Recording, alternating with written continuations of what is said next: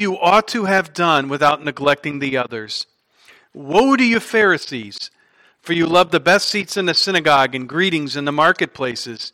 Woe to you, for you are like unmarked graves, and people walk over them without knowing it. So we're talking about what is legalism. And I just want to put this back up this week. We did it last week. What exactly is, we say legalism, and you hang out in Christian circles long enough, you're going to hear the word legalism. Legalism is an idea that manifests itself three different ways at least. First of all, there's something we call salvation legalism. Salvation legalism, when Christians talk about legalism and they're thinking in this category, they're thinking, what can I do to earn God's favor? What are the good works that I've done that might outweigh my bad? Or maybe I do one extraordinary act, like when you turn the faucet on and all the water comes out. What can I do that will just help God pour His grace out on my life? Maybe I can be baptized. Maybe I can die a martyr's death.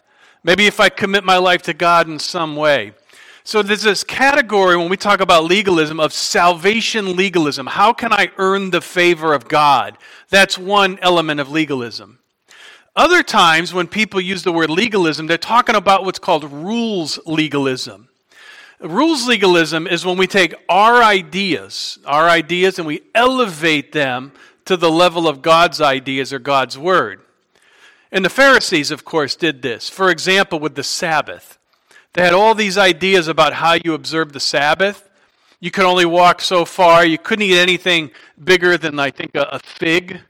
One of the Sabbath rules says something along the lines of you can't take a bath on the Sabbath because if you happen to spill water on the floor, you're going to be tempted to clean the water, and that's working on the Sabbath.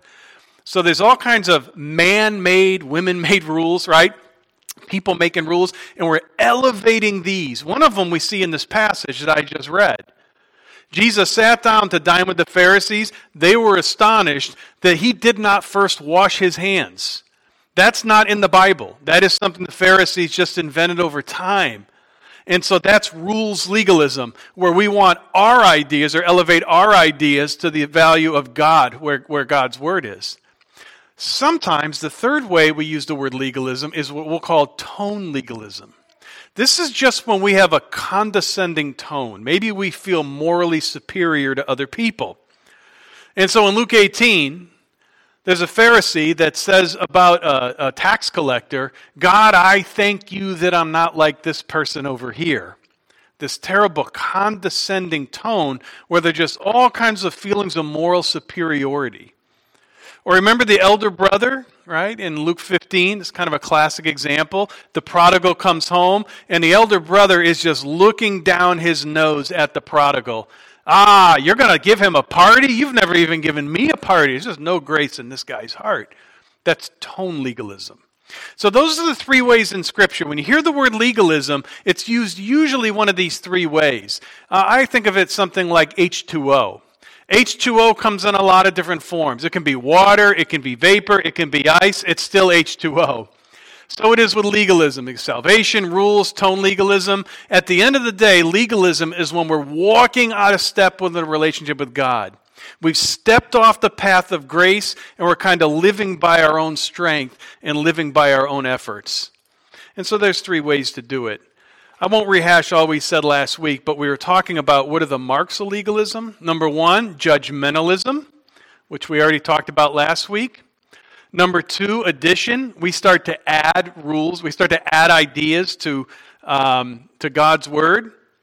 Number three, we called it focus. Legalism gives attention to the externals at the expense of the internals. And I want to pick it up here. Here's the fourth mark of legalism. We'll call it proportion. Major on the minors and minor on the majors. Look at verse 42 with me. Look at the first woe. But woe unto you, Pharisees, you tithe the mint and the rue and every herb, and you neglect the justice and love of God. These you ought have done without neglecting the others. So what are they doing? What are the Pharisees doing here? They're minoring on the majors and they're majoring on the minors. The problem with the Pharisees here, among other things, is this is a soul that's out of balance. Can you see that? It's the problem here is not that they tithe on mint. Tithing on mint is fine. Nothing wrong with that. but they're doing that at the expense of some other things.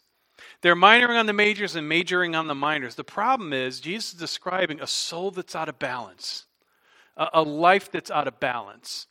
So here's what I want you to picture. This is what I mean by out of balance.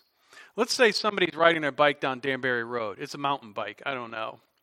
But in this mountain bike, the handlebars are 2 inches wide, just like this, And the front tire is 26 inches, and the back tire is 3 inches.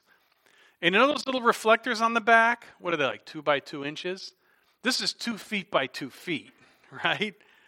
What do we have there? We have a bike that's out of balance. It's not that any one thing is necessarily wrong with the bike. Doesn't a bike have reflectors? Doesn't a bike have handlebars? What, you don't like reflectors? You don't like what's the matter with you? No, those things are out of balance. So I have a button-down shirt. I wear a button-down shirt today, right? What if one of my buttons was 12 inches in diameter? Big button like this, right? And you came up and said, why is your button so big? And I'd say, what, you don't like buttons? What's your problem with buttons? What are you, a legalist or something like that? No. What that is, it's a shirt that's out of balance. A shirt is a good shirt because the buttons are in proportion, and a bike that has things in proportion is going to ride well. The problem with the Pharisees here, it's not necessarily what they're doing and not doing. They're doing some things that they need to do more of, and other things at the expense of other things. They're riding down the street with a 2 foot by 2 foot reflector. That's what's happening. And it's not that they're tithing on the mint. Jesus talks about, he commends that. He says you should keep doing that. But it's a life that's way out of balance. Legalism has a way of putting your life out of balance. Legalism has a way of having you pick your favorite verse in the Bible and interpreting everything else through that verse, where that's the only verse that you ever think about, or the only idea that you ever think about. And everything you think theologically is run through the grid of whatever that verse is. And so somebody comes up to you and says to you, don't you think you're overdoing it? And you say, what? You're not concerned about? Name your favorite verse. There's truth to what we're saying. We're just maybe a little bit out of proportion.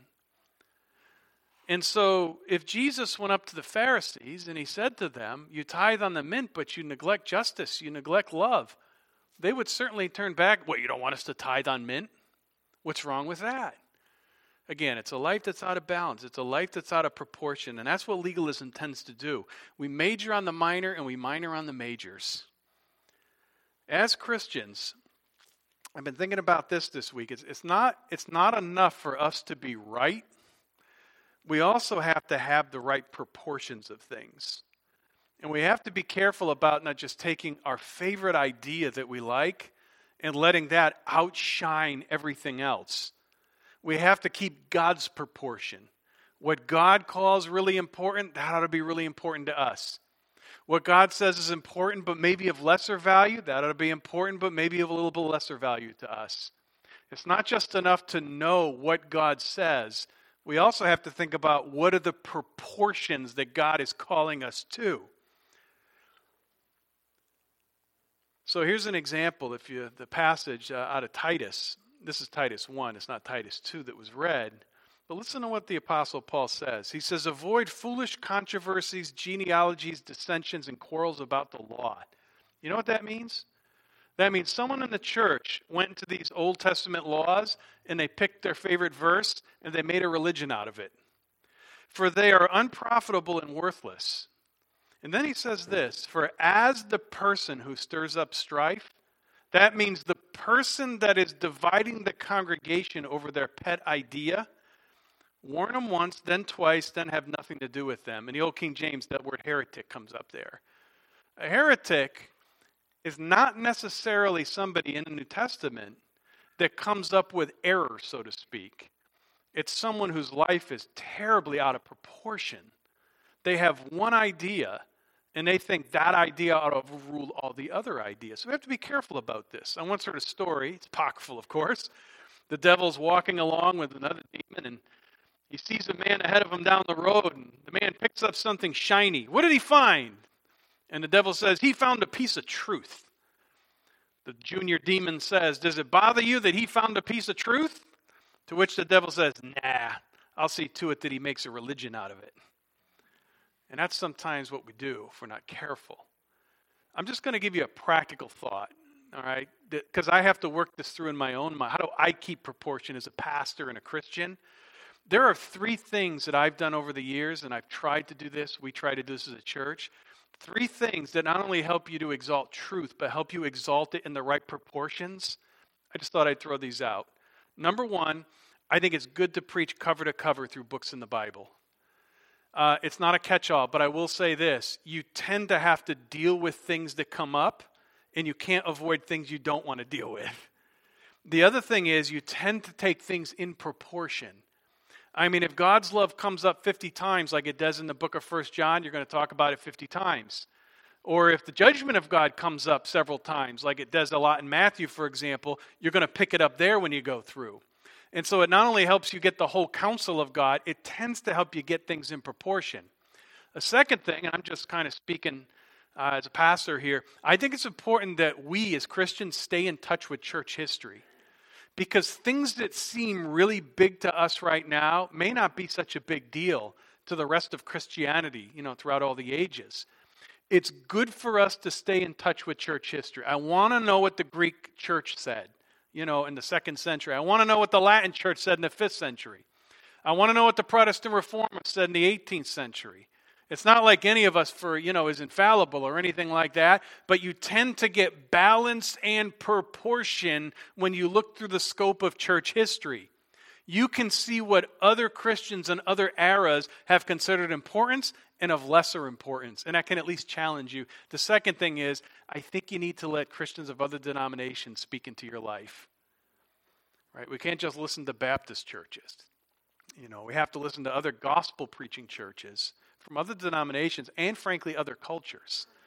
So I'm going to give you one example. This is just one. Every time I preach through a book in the Bible, one of my commentaries is usually by a foreign writer. It could be an African theologian, could be a Korean theologian, but I want somebody elsewhere in the world to tell me what they think that passage means.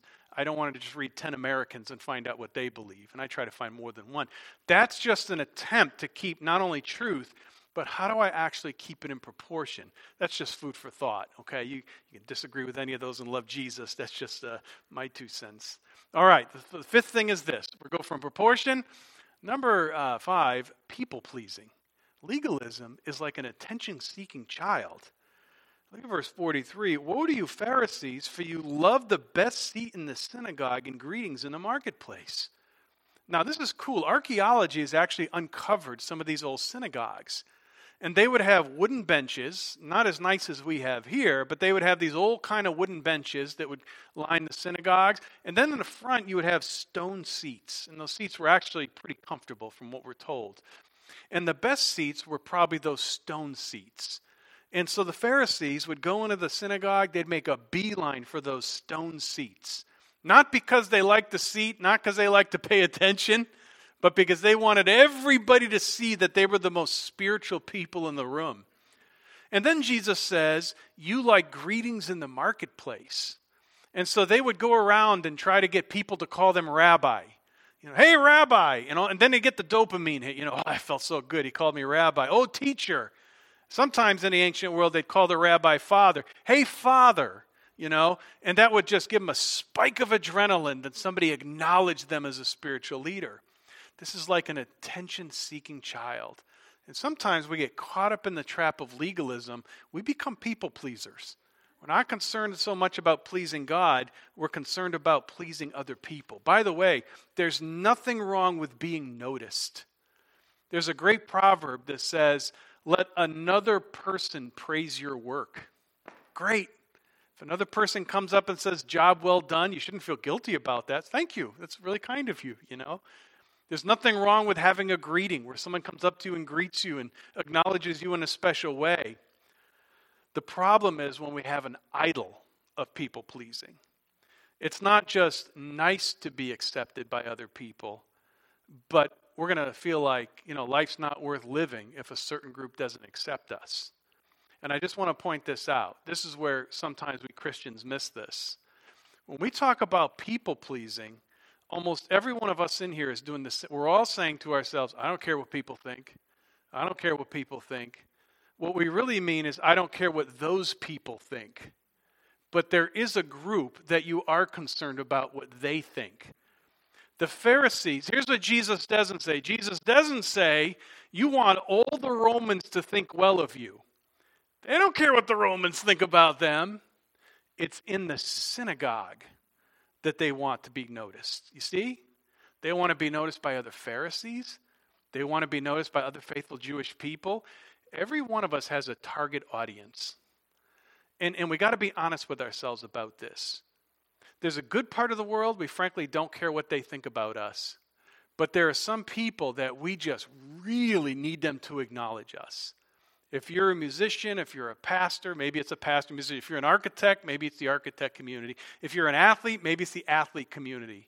If you're a health person, maybe it's the health community. It can be anything like that. We all have this target audience.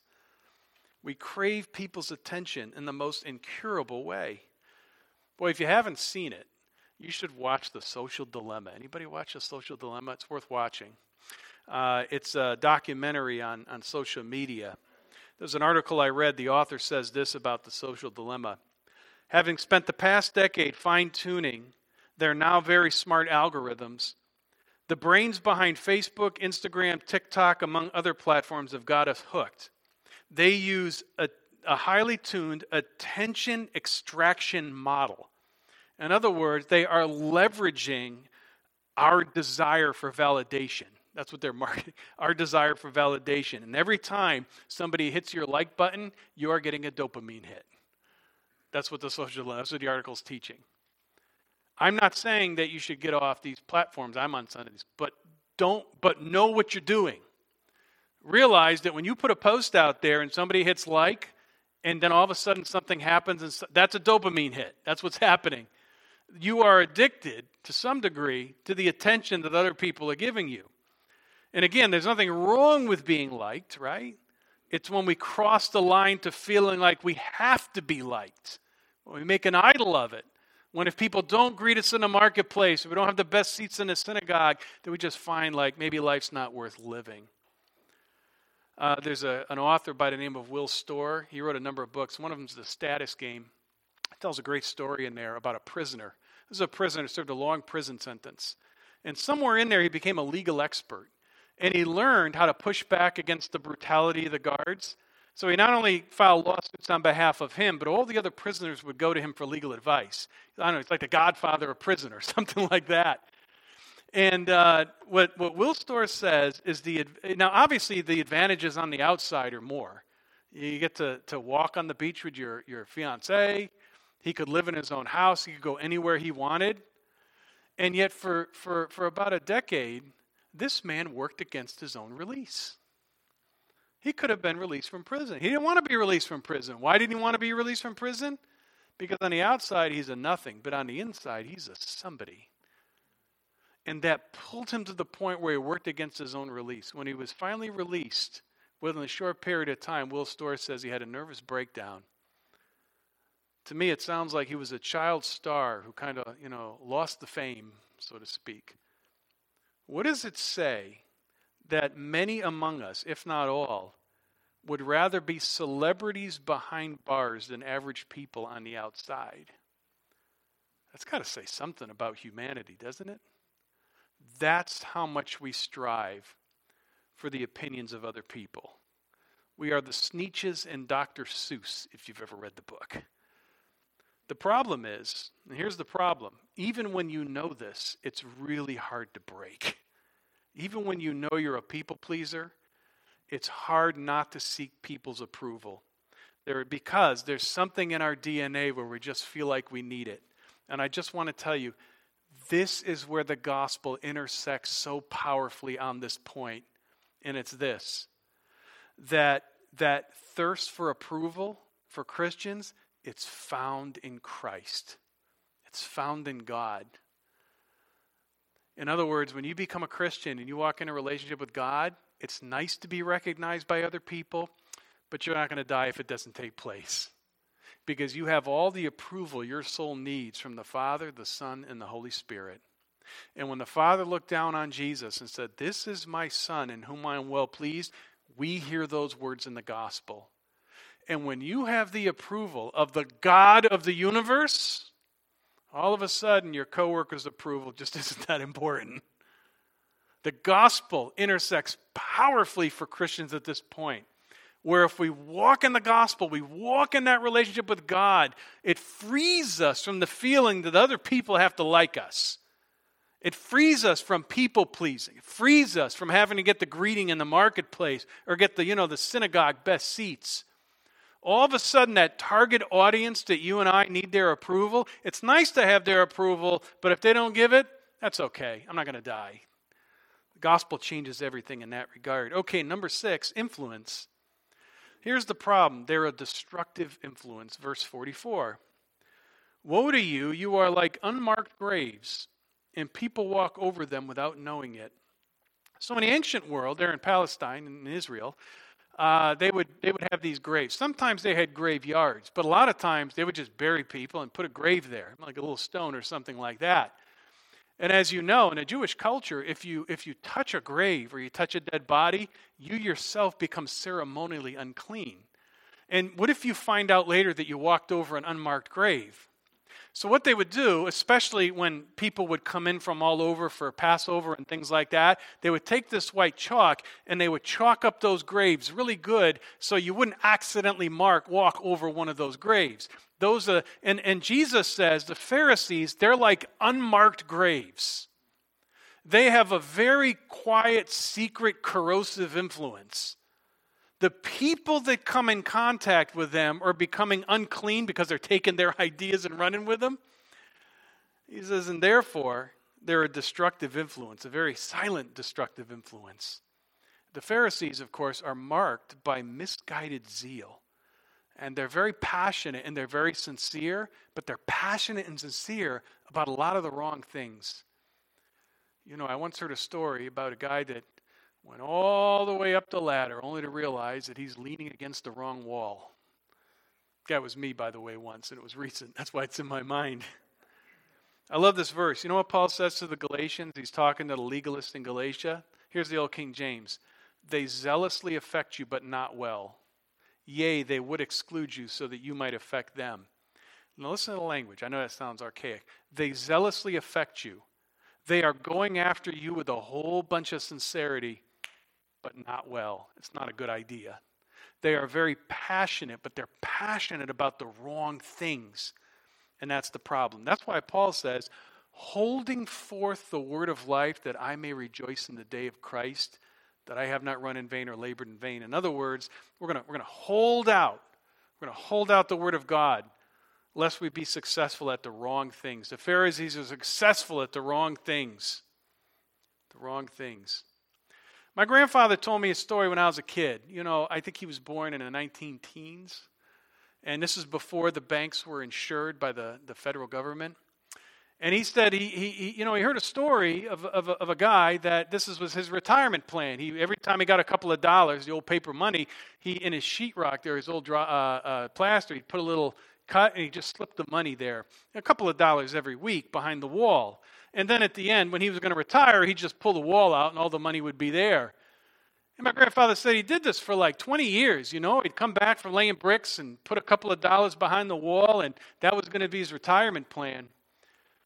And he said when a man came back some 20, 25 years later, he cut open the wall and he realized that it was all shredded because rats were in the wall. Terrible story. Tremendous amount of sincerity, tremendous amount of effort, all in vain. Paul said, don't let your church, don't let your life be like that. Don't succeed at the wrong things.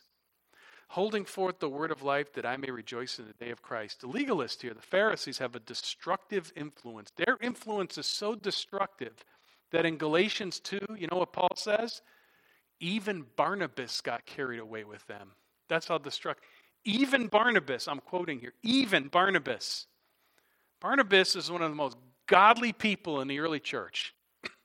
I don't know of a single thing negative about Barnabas that's said. Even that guy, when he walked across the unmarked grave, walked away with some bad ideas. They're a destructive influence. Number 7, burdens. We're going to move quick. Unreasonable expectations on others. All right, verse 45. One of the teachers answered him, "Teacher, you're insulting us." And he said, "Woe to you lawyers also, you load people with burdens hard to bear, and you yourselves do not touch the burdens with one of your fingers." The legalists here are placing unreasonable burdens on other people. Now let me just kind of step back, if I can, for a minute. And I'm going to move quick on this point, but it's important for us to understand that this is why the Pharisees were Pharisees. The Pharisees started off in a very good place. We need to understand that. It's not like somebody woke up one day and said, let's come up with a big list of ideas that we can oppress people with. That's not how Pharisees started. What happened is this. God brought them back from exile. The people back from exile, they knew they were in exile because they disregarded the law of God. They didn't observe the Sabbath. They didn't observe the Ten Commandments. And when they came back from exile, the group of Pharisees got together and they said, we're never going to let this happen again. There's no way. In fact, we're going to set up a bunch of rules to make sure we don't sin. And what they did is they put a fence around the law. And so they built all these little man-made, woman-made ideas. So just in case you get too close to the rules. And so, of course, the ceremonial washing of the hands is one here. I mean, what happens if you're in a marketplace and you brush up against a Gentile? Then you're ceremonially unclean. But what if you don't know that you brushed up against them? Therefore, we better wash our hands before we eat. You see what that is? They're guarding against the slippery slope. Or what about the Sabbath? What if we disregard the Sabbath? Well, let's set up a bunch of rules so there's no possible way we can disregard the Sabbath. The Pharisees started off with very good intentions, right? But the road to hell is paved with, I think it's a good thing to guard against the slippery slope. The Proverbs give you a number of ways to guard against the slippery slope. But you have to be aware that there's a danger of the slippery slope, because there's always two sides to the mountain. It's good to have little rules in your life. It is. To keep you from violating the law of God. I don't think that's bad at all. I have things like that. I don't tell you all of them, but there's things I do, there's things I don't do. I don't think there's anything wrong with that. But when you start to think that those ideas are equal to the law of God, that's where we have a problem. And that's what happens with the Pharisees here. They start off in the right place, but before you know it, they have a whole big set of rules and regulations that are just oppressive to people. All right, number 8. I'm going to give you 8 and 9 real quick. History. The legalists claim to love the prophets that they stand against. Verse 47. Woe to you, you build tombs for the prophets your fathers killed. So you are witnesses, and you consent to the deeds of your fathers, for they killed them, and you built their tombs. And so they believe that they are on the right side of history. In reality, they are not. And I will simply say this. We modern people, we tend to do the same thing. We tend to look back, and we tend to say to ourselves, I would be on the right side of history. This is why we judge our parents and our grandparents so harshly, don't we? Because if you were in their shoes, you would do it differently. You wouldn't sin the way they sinned. They were hypocrites. We always, when we look back on history, put ourselves in the seat of the righteous. But Jesus tells them, don't do that. Don't make that mistake. You, Pharisees, have shed the blood of Abel to the blood of Zechariah. A to Z. Now in English it's A to Z, but in the Hebrew Bible, Abel is the first martyr. Zechariah is the last martyr. And he says, you've killed all the prophets in between, from Abel to Zechariah. Legalism claims to love the prophets it stands against. The last one is obstacles, verse 52. Woe to you lawyers, and this one sums it up. You've taken away the key of knowledge. You did not enter yourselves, and you hindered those that were entering. The legalist here is not only not entering the door, they're laying in front of it so nobody else can enter in. And that's why legalism is so dangerous. Now here's what I want to close on. I want to close on this. I want to close on the one word Jesus repeats. Verse 42, woe to you Pharisees. Verse 43, woe. Verse 44, woe. 45, 47, woe. 52, woe to you lawyers. What does it mean when Jesus says woe? Jesus here is not picking on the Pharisees. He's lamenting the Pharisees. We have to be careful that we don't become the Pharisee to the Pharisees, the legalist to the legalist, where we say, well, I'm glad I don't have moral superiority feelings like this guy over here. What do we do when we do that? Exercising moral superiority. We lament legalism.